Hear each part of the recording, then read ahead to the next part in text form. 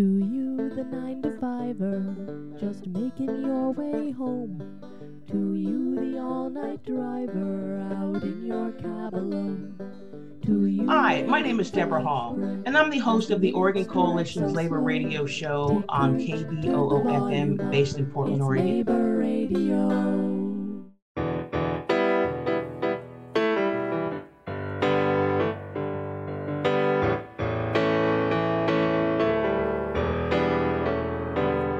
You better listen, my brother, 'cause if you do, you can hear their voices still calling from across the years. And they're crying across the ocean, they're crying across the land. Dear friends, welcome to the Labor Radio Podcast Network series highlighting the work of our members.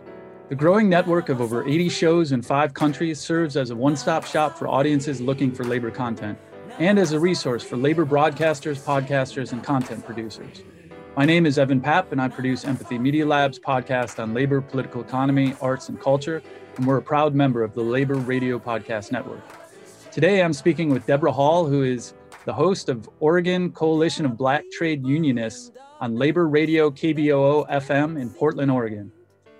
Deborah, so nice to see you. Could we begin with the question of talking a little bit about yourself, where you grew up, and what led you to organize labor?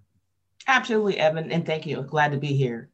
And so I grew up in Portland, Oregon, born in the 50s, grew up in Portland in the 60s, 70s, started my activism early, probably in the early 60s. And the section of town that we lived in was basically the area of town that they said where the hippies lived.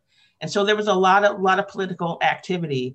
And what I would do, Evan, is there was a school ballot measure. I was in second grade. I'll never forget it. There was a school ballot measure.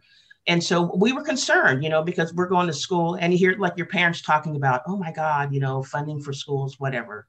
So what I did was I gathered some of my schoolmates. We went out to the homes around the school and asked them, could we use their yard signs, took the signs, marched the kids around the playground. We got on the news, we got them in the newspapers. And that kind of got me started with, getting involved in community activities.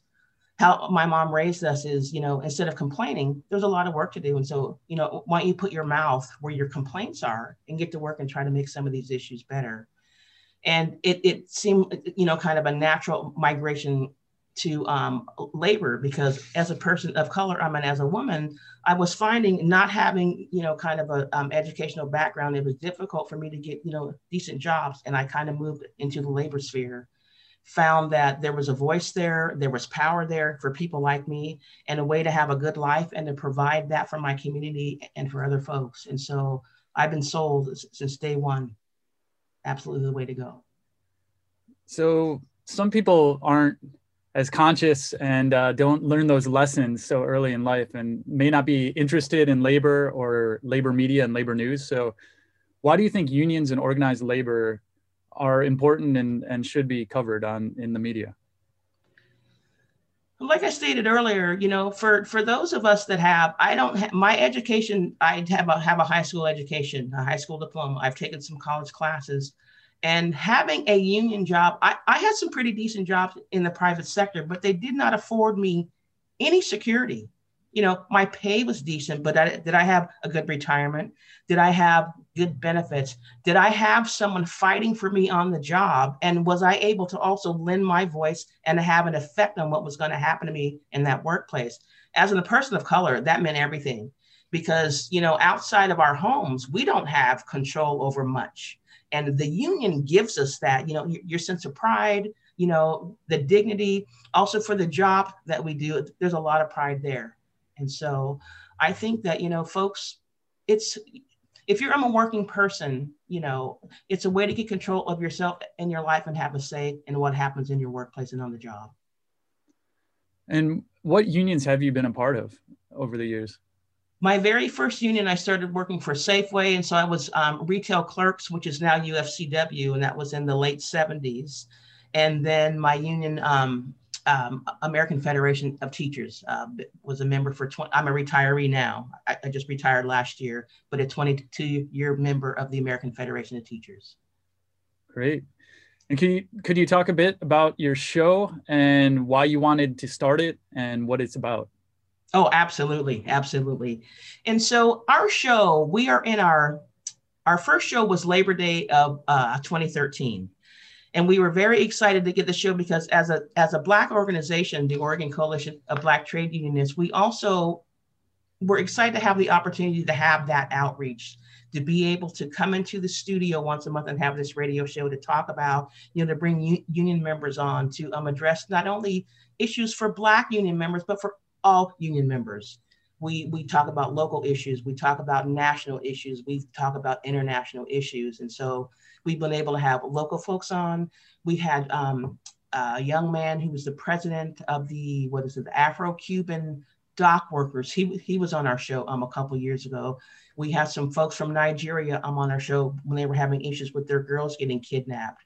We've dealt with, talk with folks on the national level, national labor leaders, local labor leaders, local everyday folks. And so it's important to us to be able to get that word out, to let people know that there's a place for you, there's a voice for you, there are things happening in labor, but we're also trying to, get folks kind of stirred up and what things can we do together? What things can we do individually?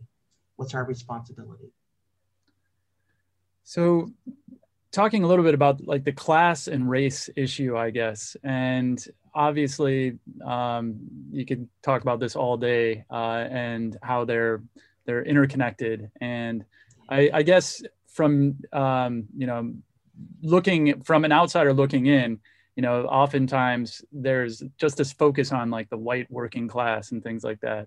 And these major issues are being overlooked. And before we started recording, you did talk about some of the issues you're really pushing forward with your group in 2021 and beyond. And I guess, could you just talk a little bit about that from your perspective, from maybe people who have no understanding?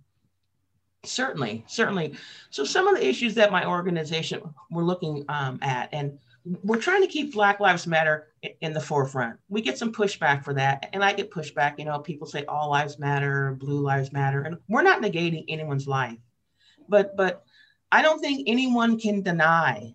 If you look at on a case-by-case basis, I don't think that you can deny that there's some unfairness and there's a disparity there. Okay. All that we're looking for is fairness. Okay.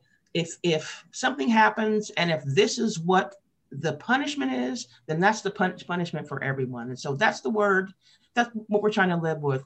We're also trying to work with our allies, because what we understand as people of color is that we can't change the minds of white people. Folks have got to come to their understandings and their agreements to themselves. What we can do is spend time together. And we try to do that as our union. We're not only a Black organization, we want everyone to get involved. Everyone who's involved in a labor union can certainly be a part of our organization. And we want them every voice, because if we even stay segregated there in our unions, nothing will ever change. And so everything that we're trying to do is to try to put, Black Lives Matter at the forefront, regardless if it's healthcare issues, if it's housing issues, if it's education issues, because all of those things, matter. And then, once I feel that we can get folks on the same page there, we can really look at what the real underlying issue is, and that's classism. Because the folks that are in charge, they don't want any of us to have anything. Okay. And if they can start with one group and to get us to continue to section each other off, we're all done for, if we're all not fighting for each other. Because if I have bad water, you have bad water too. Everyone in the community suffers. And so why don't we get together and fight for what our needs are in this community, so that our kids have something. And so that's what we're pushing for, is for that continuity, for that voice, to bring folks in and to have them get involved with us. Because again, if you're involved with people on a personal level, you're going to stand up and you're going to fight for them as your friends and your family, not some stranger that, oh yeah, I work with that person, or they're in my union, but I don't know much about them. We have to start galvanizing ourselves as family again. And I think that we won't allow anyone to push us around or to be, be mean to us or to treat us wrong if that happens. So as a member of the Labor Radio Podcast Network, how did you hear about it? And how did you kind of like join, I guess, because we're always looking to expand the number of members and not only in the United States, but outside as well. And why do you think a network like this is important? How I heard about the network is I had been getting the emails for them a while, but I believe it was you and Chris who reached out to Tina Turner Morford, who was our president for Oregon Coalition of Trade Unionists, to do those where they live streams on Facebook, excuse me.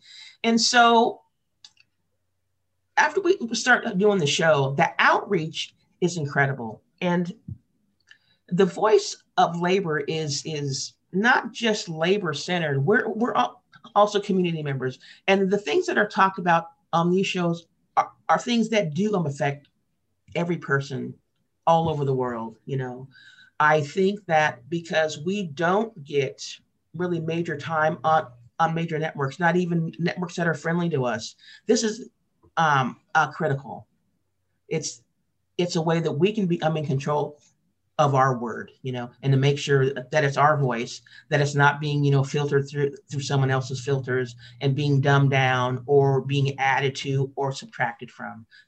It's critical. And I think that more folks should look to get involved. And it's a lot of fun too, you guys, being able to produce your own show and to get your point of view out there the way that you want it stated. It's awesome. And it's very powerful. So what advice would you give to people who maybe are thinking about starting a show and are a little scared? Because what was your process in developing the show that you have? We just got the opportunity, you know, I believe the gentleman, Jamie Partridge, called us. He said that they had a spot open. Our labor radio show is a cable hosted weekly. We do the first Monday of each month. And so we were provided that opportunity. We looked at it as opportunity to get our voice out to the world. And we jumped on it. And then we thought about, you know what, we don't know what we're doing, but we'll figure it out because we're on the radio. We have a voice and we have airwaves and we have folks that, you know, I've had friends of mine that are, you know, have been in Pennsylvania and driving down whatever and turn on the radio. Hey, I just heard Deborah Hall on the da-da-da-da-da, you know, and so that's cool in itself. But the fact that my friend in Pennsylvania could hear what we were talking about labor-wise in Portland, Oregon, blew me away. So if you folks are thinking about it, go for it.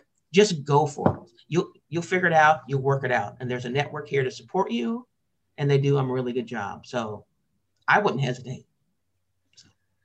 So in closing, looking into the future of organized labor, where do you see opportunity and hope? You know, Matthew, I see opportunity everywhere, everywhere. I think we need to get back to talking to each other. And I feel that even during this pandemic, that this medium here, Zoom, there's a face to talking. You know, we got into texting and email. If this is what it's going to be, we have a huge advantage because no one has an issue with getting on Facebook and doing their live streaming. So one step up for the show, you know, it's just one step up to do the show. I'm extremely hopeful. And the reason I'm hopeful is that young people are hopeful, and they're giving me hope as an older person. You know, I can look back on all the things that have happened in my 60 plus years, you know, but what gives me hope is that those young people, they're promising me that they're going to keep fighting and they're going to keep holding that torch and they're going to move forward. And I feel that it's up to folks like me who have been around a while, you know, to try to open those doors for us to work our inside game, you know, because I'm in place to do that. But I'm very hopeful. I'm extremely hopeful. You know, that's all I have right now is hope.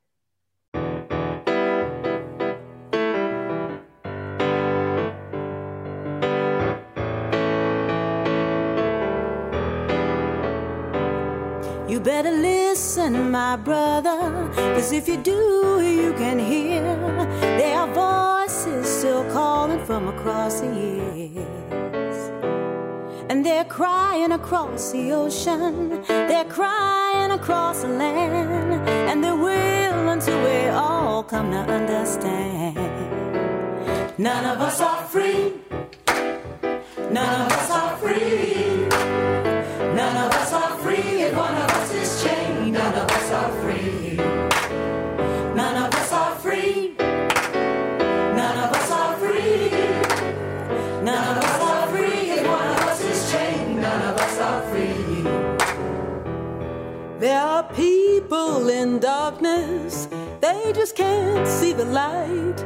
If we don't say it's wrong, then that says it's right. We got to feel for each other, let our brothers know we're here. Got to get the message, send it out all loud and clear. None of us are free, none of us are free, none of us are free, if one of us is chained, none of us are free. It's the single truth.